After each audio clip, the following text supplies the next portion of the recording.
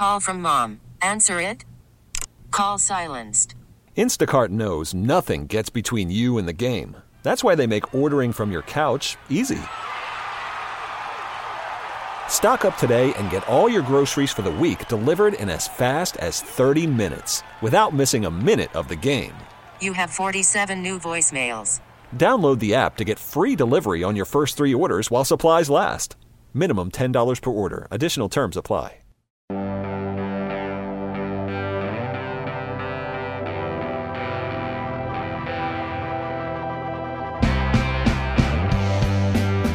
All right, man, how much longer are we going to sit here? I said, are you ready? So give me a minute. I was kidding. Oh. I've been here for fucking 2 hours. I was like, I'm not fucking ready? I'm ready. What else could I be fucking doing? Well, good morning. Good morning. Jesus Christ. Good What a morning. disaster. You Good quitting morning. smoking affects all of us. That is not true. That is true. I got here at 9:30. I understand. And then I got here, and Snowcone took the computer with him, so I had to go Why through did the he same... do that? I don't know, so I had to go through the same routine again to remember... Why does he take the computer with him? Because he uses it to edit audio or video or something. I don't know. On the weekend at the Great Wolf I Lodge? don't know. I don't know. Fuck that guy. I'm here at That's 9. how I'm feeling right now. Trust me. So then I have to find a computer, remember which one I can get to sort of work for Twitch. And it's only powerful enough to run one camera, so I have to move the camera around. And then I have to get the guy's audio the to bane work. of my fucking existence, to be honest with look, you. neither of now us you're are gonna in a start great to mood defend- right but now. now you're going to start defending him. No, I'm you saying... always do. No, I'm you're not defending You're a him. Snowcone apologist. No. Listen, if you would have let me finish, I was going to say, Okay. Well, look, there's a lot of things I might be able to excuse, but walking in here this morning and seeing there's no fucking computer was What the pretty fuck? irritating. Yeah. Pretty irritating. And then I'm like, yo, so now I got to use this old computer. Did you talk to him? Shit. Yeah, I texted him. He was like, oh, shit, I forgot about toxic and problematic. You And I'm forgot like, about it? It's your fucking job. I should have brought that up there. No shit, you should have brought it up there. So now I'm using one of my old computers, and thank God that Direct Computer Outlet and Mission gave us a computer so that now we have a backup computer that we can use so that we can Is stream. that his computer? What? The computer he takes. Well, yeah, technically. This What do one you mean, here. technically? So this one here is the work computer, the one I was trying to get to work earlier, and I can't. The other one he got from Direct Computer Outlet. The guy gave it to him, and so that's what he's been gave it using to for us. Twitch. Well, true, he gave it to us. Yes. So it's our fucking not computer. it's not owned by work. It's owned by us. Yes. Well, have him leave it exactly. for us to use. Yeah, trust me. I would like to. If I had a time machine, it'd be one of the things I would be takes all reminding the him. fucking kratom. Yeah, the kratom is always missing. The computer is missing. And then I'm like, look, dude, there's no fucking audio. And I'm trying to be calm, but also I'm being quite short in my text. Meanwhile, I'm sitting here, and it is quiet as a church mouse in this room. Usually when Lazlo and I get together, every day for 20 years, we see each other every weekday, at least every weekday. And every day it's, hey, how's it going? What's up? Right. Good to see you. And we chat for a while, right? This morning, I was sitting here this morning doing some things. Lazlo walks in. We say hey, and it's a muffled hey. Hey. No, I just walk in. I'm tired. And we're both tired. Right. And then I realize after that the computer's not here. So after all that fucking around with electronics, which is the same thing that I've done the last 4 times we've tried to do this, and I've had to do it by myself, there's been nothing said. And that's when I remembered, oh, shit. Lazlo's trying to quit smoking. Because I hadn't seen him smoke all morning, and I was like, oh, shit. He's trying to quit smoking. He's probably irritated over there while I'm irritated over here. So now I don't know what the best strategy is. I mean, he's the one who's trying to quit smoking, not me. So maybe I should act less irritated, or do we act irritated together? Take our anger out on Snowcone, the person who's not here? I don't know what the best strategy is. Well, it should be taken out on him. But I did get you a nicotine patch. Yeah, thank you. And I got gum. And, I'm fine. And to be honest with you, I wasn't in a bad mood. No, I know. I wasn't either when I got here. I was like, good. Oh, shit. What? Okay, hold on. Is this bad? Yeah. Oh, God. God damn it. I took too long? Oh, yeah. Yeah. I'm fucking dude. All right, I got to go, man. You've got to go? Yeah, my kid was at baseball practice at 9 a.m. I said I'll be here at 9:30. Oh, yeah, baseball started practice, at right? 9. Yeah. It's 10:46. You just texted me and said you got to come get me. I don't have a ride home. Oh, shit. So what do you want to... So, I mean, I don't know what to do. Do we blame this one on Snowcone? Do we... I really don't know. I mean, look, we've got a solid 4 minutes right now of toxic and problematic. Solid 4 minutes. I really wanted to talk to you, too. I know. I did, too. I wanted to do this. I shouldn't. I don't. I feel like I like having Twitch so that so people can interact and we can talk to people. But I guess I could have launched all of this without Twitch, and we could have just started on time. Yeah, I thought about that. Well, but trust me, I did too. But then I thought no one was communicating here. We weren't talking, so I thought he probably wants this text line to work. No, no, you were ready to just go. You should have just said something. Well, Twitch, what do you think? Call it a disaster, and that's that. I like this. That's a wrap, boys. Sunday show. Hey, I'll take it. Someone says they'll take it. What a fucking nightmare. What a nightmare, says Lazlo. Second best Saturday morning podcast around. Fucking sat here for an hour and a half, 2 hours, and watched fucking I've been fishing here with 2 you. hours. I know. It was not ideal. All of that so that I could get the text line rolling, which I did get working. I did get the audio and video basically working. But now you have to go pick up your kid. Yeah. Yeah. So, I don't know. You know what we could do? You do it by yourself. Well, no, you know what we could do? Since we've already got, this is now we're at 5.5 minutes of solid, new, unheard audio content. We could put in, there's a couple things that I thought would be cool to put in for the show, old interviews that we did that I was like, man, they won't let us play them because something, I don't understand, something technical about what's wrong with them, and so they're long, and there's that Damien Echols interview. Oh! And I've thought for a while, like, man, we should post that. And you've been watching the West Memphis Three. Yeah, Paradise Lost, 1, 2, and 3 on HBO, because Brooke had never seen him before.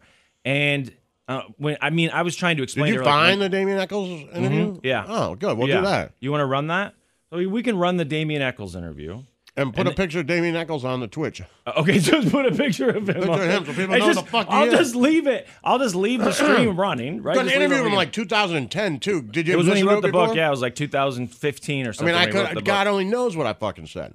Yeah. Well, there is that, but I didn't think about that. Well, that's okay because it's on the Toxic and Problematic podcast, right? It's under that banner. And next week we thought it was this weekend, but next weekend is when we're interviewing from, anyways, right? Yes. So that could be, look, this was a disaster. I can't believe I shouldn't have tried to fuck with Twitch for so long. The computer should have been here also when I got here. I know you got your elbows, but I'll tell you who's got their arms crossed right now is my kid. Waiting for a ride. He's like, what the fuck? Shit. Well, did he think he might be able to get a ride and then he didn't? Was that the problem? Or you just I just said text me if you can't, if there's nobody there to give you one, because not everybody was there. So he texted me, he's like, yeah. Yeah. Well, the thing is, when you looked at your phone and said, oh, shit. You knew what I was doing? Because I told you I was dropping him off at practice. But your reaction was a little bit, because I said, is there a problem? You go, yeah. The way you said, yeah, I was like, oh, well, this might be worse than his kid needing a ride, because that'd be bad. It means that we can't do this. Right. But also, is our boss texting or something? Did I really fuck something up on the computer? You know what I mean? I was like, am I live streaming over the... What did I do in here? What did I plug in wrong? So, but you know what? We did put in the time, technically. You and I put in the time. It's just the product that we produced was about, Well, it's clearly Snowcone's fault anyway. Right. Why is the computer gone? He's a fucking producer. Why is the computer gone? With that computer set up, everything is set up to run around that computer. Right. And now we're using my old laptop. And he just fucking takes it. Right. And he's pissed me off all week. Don't even get me started. Okay. You know that. Oh, yeah. Well, look. I'm irritated, to say the least. I didn't get a GED to go through this shit. We both got here on time. We actually got here earlier than we originally said, which normally is a problem. I was wasting time to get here at 9 to 10. I stopped and looked at cars. Oh, really? I'll tell you what, too, car dealerships. I always buy cars online. Oh, my fault. When did you stop putting the fucking prices on them in the parking lot? Dude, it's horrible. And not one fucking price on any car. And then it says scan with the QR code for price and information, and doesn't have the fucking price there either. That's new. I haven't seen the scan. Fuck you. I'm not buying a car from you. Exactly. That's how I feel. I went into a dealership, I won't say where, but close to here one time. Yeah, me too. And they had a bunch of cars, and I was there with my brother, and this guy walks out, hey, can I help you? And I said, yeah, how much is this car? He's like, well, I don't know. See, the bank came in here today and took everything over, and we have to talk to them. And I was like, can you give me a price? He's like, no, you have to go talk to someone from the bank because they took over. I was like, oh, get the fuck out of here. Right. I don't understand. Look, look, you guys know what you're doing, so you got to know what works and what doesn't. But how many customers do you lose who, as soon as they hear that shit, go, I'm out of here? Right. Just tell me what it costs. 3 dealerships because I was like, this is how much money I have to spend. Yeah. I know how much these cars fucking cost. Right. There's no price. Because, usually I finance a car. Right. So, I'm trying to pay cash to buy one for €1. I'm like, how much they fucking cost? Right. How much does a fucking car cost? And they won't tell you. You have 100 of them here. Just tell me how much one costs. Maybe I can eyeball the rest of them. Right. No, they're like, Right? how much are you willing to pay? Right. That seems to Fuck be the you. thing. Like, well, have you looked at their cars? They got to figure out where you're at. It's like, dude, just let me see that sheet that you've got, that says what you're trying to get and what the lowest is. Even if let's just tell me the highest price. That's Start right. there. Put it on there. That's fine. Put the sticker on there. All right. I got to go. All right. Well. All right. Hey, I love you, Twitch. I thank you. And then we're going to play this interview from Damien. You know what? We just hit 10 minutes. Not bad. I think that's not bad for not Saturday. bad. All right. Thanks, Twitch. All right, guys. Sorry about that. Not exactly what we had planned, but I have been wanting to play this Damien Echols interview for a while. We interviewed him shortly after he got out of prison. If you're not familiar with Damien Echols, he is one of the West Memphis Three. Look them up if you're not familiar with that. There were documentaries called Paradise Lost. I think they made 3 of them. I actually just rewatched them recently on HBO. They're great. The first one's, I think, from like 1996, and they continued to make them throughout the years. It's kind of what got me interested in our justice system and people being wrongfully convicted and the Innocence Project and what can we do to help. So this was our first time talking to Damien Echols, and I think he had just gotten out of prison. We actually got to meet him just a few days later, a couple weeks later. He stopped by for a book signing, and we got to say hi to him. But this is our interview with Damien Echols, and this will be this week's episode of Toxic and Problematic. Damien Echols, how are you? Very good. Thanks for having me. It's great to talk to you. Look, I'm one of those guys like everybody. I almost feel like I owe you an apology. And I'll start with this. I don't know when it was, 10 years ago, whatever. The first time we all stumble across the story of the West Memphis Three, right? Yeah. And we start looking on the internet and we start reading stories and we dig further and further and further, and we're up all night and we're drinking coffee and we're looking at it and we're saying, my God, what are these guys doing in jail? And we look at it for 3 weeks and then, or 3 days, and then life takes over and we don't do enough. And I feel like there's a lot of us who know your story who could have done more. The good news is that there's people who are braver, stronger, who put more effort into their life than I did, who read about you and did stuff to help you. So to start off, I'd like to say I'm sorry. Well, thank you. It does mean a lot hearing that, but I also think that, just the fact that you feel that way and other people felt that way, just the thoughts and the feeling alone is, it helped me knowing that people felt that way out there. That's a lot of what helped get me through. Right. All right, so let's, I don't know how much you want to talk about it. I don't know how far we can get into it. I mean, there's been, 3 documentaries now and more to come and books. And Yep. But here's the kind of if maybe you can give me a brief synopsis of what happened, and then I'd kind of like to ask you some questions. Well, I think the briefest synopsis would just be to say that in 1993, me and 2 other guys, all of us teenagers at the time, were charged with committing 3 counts of capital murder. The police said it was an act of satanic sacrifice. We spent 18 years on death row, or I spent 18 years on death row. The other 2 guys were sentenced to life without parole. Before finally DNA testing started to come in and eyewitnesses came forth who excluded me and the other 2 men from the crime scene and instead point towards someone else. So I've been out of prison about a year and a month now. And how different is it? Oh, it's, for whenever I first got out, the first 2 or 3 months, I was in for 18 years, but I was in solitary confinement for almost the last 10 years. So getting out, I went from almost a decade of solitary confinement to just having, being tossed back out into the world. And it was a completely overwhelming experience. Everybody just thinks you'll be just really happy and jubilant that you're out, and you are.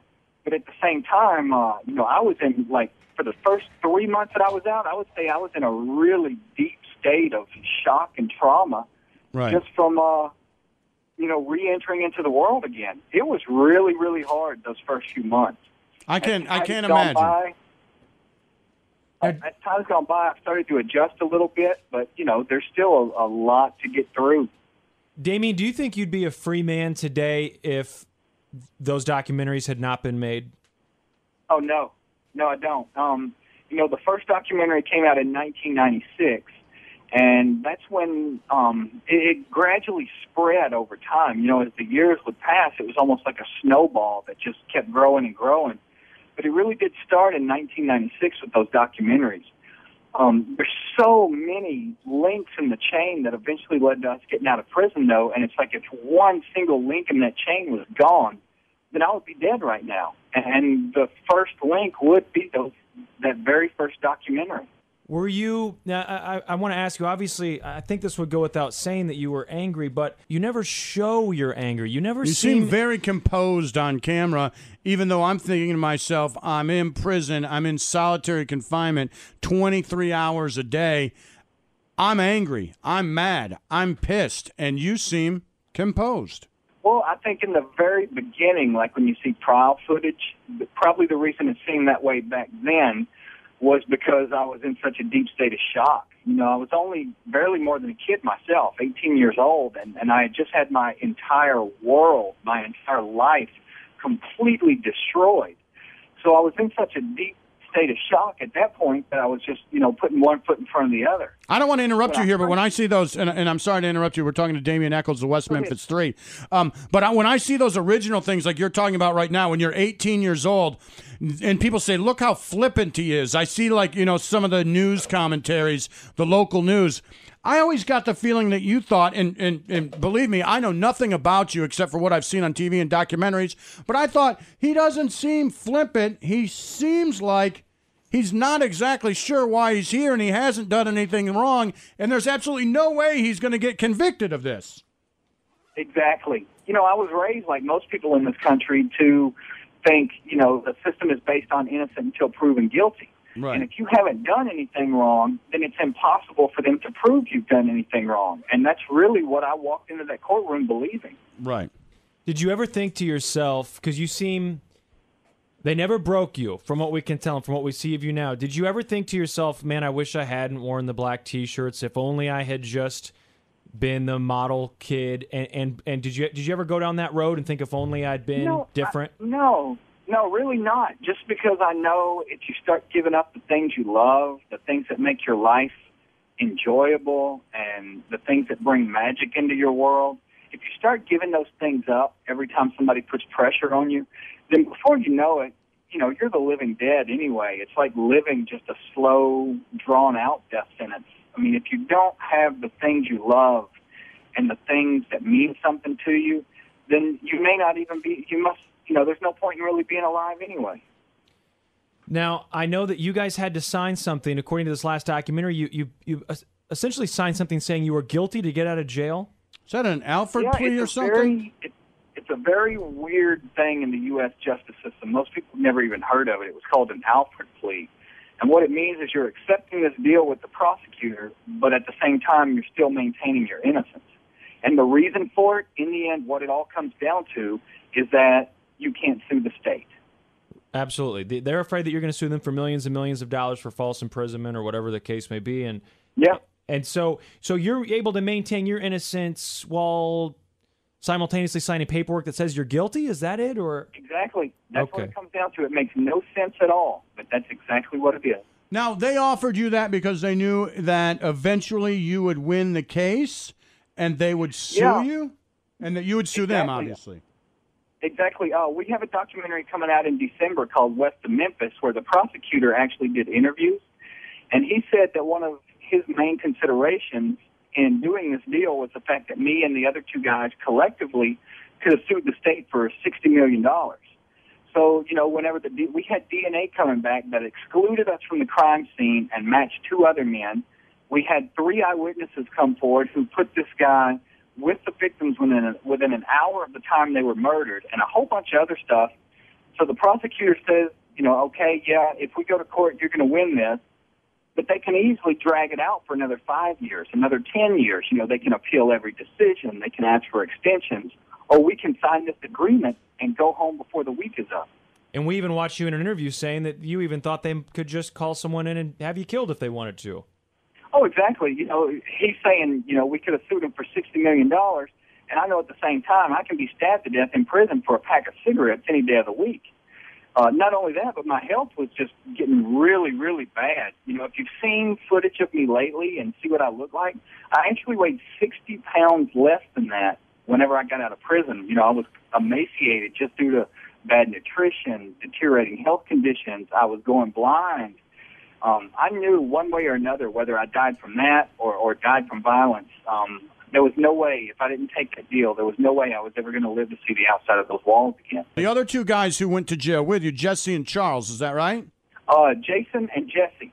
Jason and Jesse. All right, is his first name Charles? Yes, Charles Jason Baldwin. Right, good. All right, so now I remember watching that, and he said that he didn't want to take the Alford plea, that he wanted to go ahead and fight this for 10 years because it was important for him to prove he was willing to stay another 10 years in jail. Now, I'm a kind of a guy who I hide my emotions. I don't cry very often, man. I don't get sad very often. I don't know what happened to me as a child that makes me like that. But when he said, I would have fought this for 10 more years, but they wanted to kill Damien, they wanted to put him on death row, so I'll sign it to save Damien. I thought that is, I got chills. That's a pretty powerful statement from a friend of yours.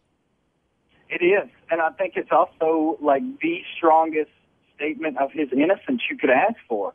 Right. That somebody's willing to do that, to go to that limit, that they refuse to make any sort of, they're just not going to bow down to the state in any way until they completely acknowledge his innocence. I mean, I don't think it's possible to make a stronger statement of innocence than that. Did you want to fight it more as you, and this is just, I'm trying to inject a little bit of my personality into it, but did you want to fight it more the longer you got in? Because I feel like if they would have offered the Alford plea the first weekend, you'd have signed it in a heartbeat.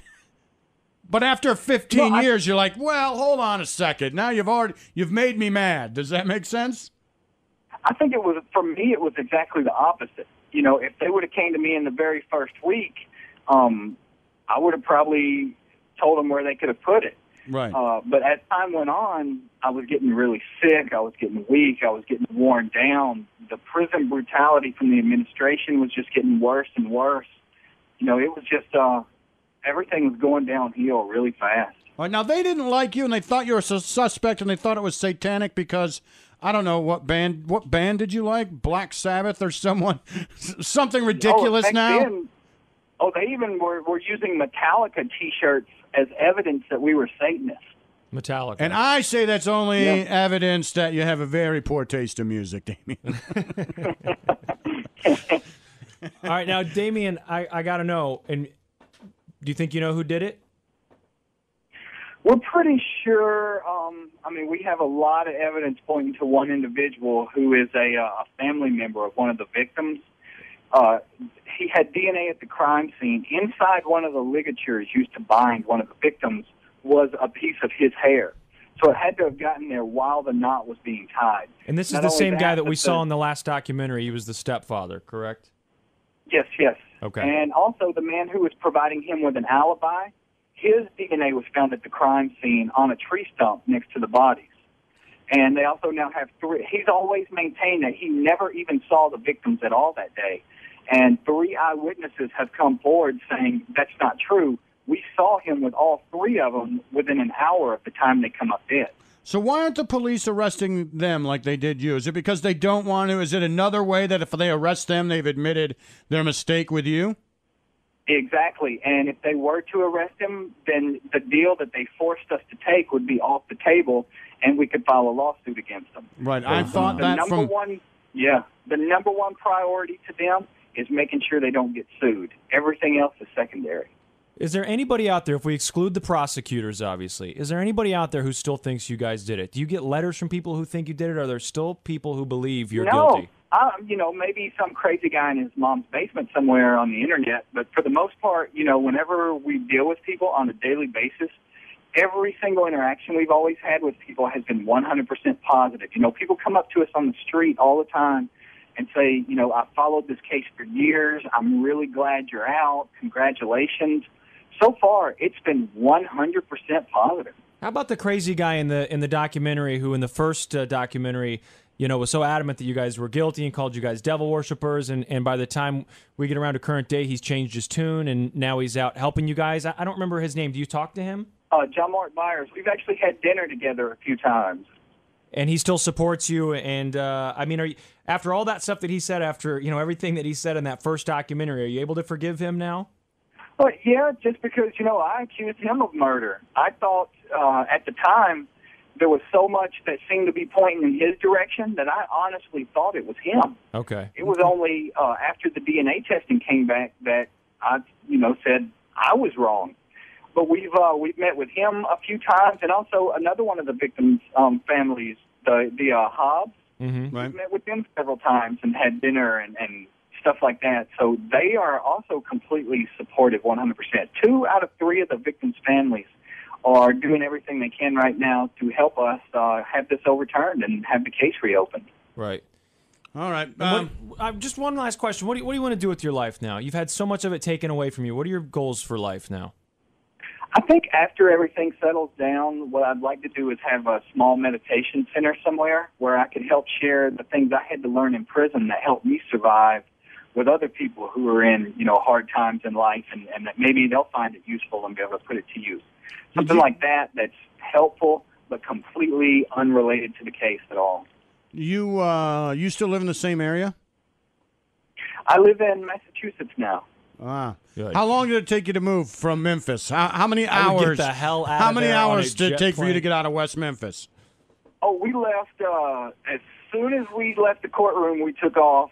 We stayed at a hotel over in Memphis that night. The very next morning, we were on a plane out of there. I don't even think I could have stayed the night, Damien. I think I would have been going northeast, northwest, get me somewhere Right. away from here. All right, well, Damien That's what we Echols, did. the book is called Life After Death. It's available now, correct? Hardcover and Kindle edition on Amazon. It looks like that's available. And An you, audio book, which I read myself. All right, take care of yourself. And, hey, man, I'm sorry again. Thank you so much for having me today. all right, that's a wrap. Thank you to our sponsors, Mitra 9. Go to mitra-9.com. That's MITRA-9.com. Get yourself some Kratom Go Packs and Kratom Seltzers like we were enjoying here in the studio this morning. Use the promo code PROBLEMATIC to get yourself a significant discount. Thanks to Direct Computer Outlet Emission for making this possible, even if Snowcone did steal the computer. Please visit our website, lazlo.church. We would love to have you follow us on all of our socials and follow us on Twitch as well, twitch.tv/Church of Lazlo. See ya!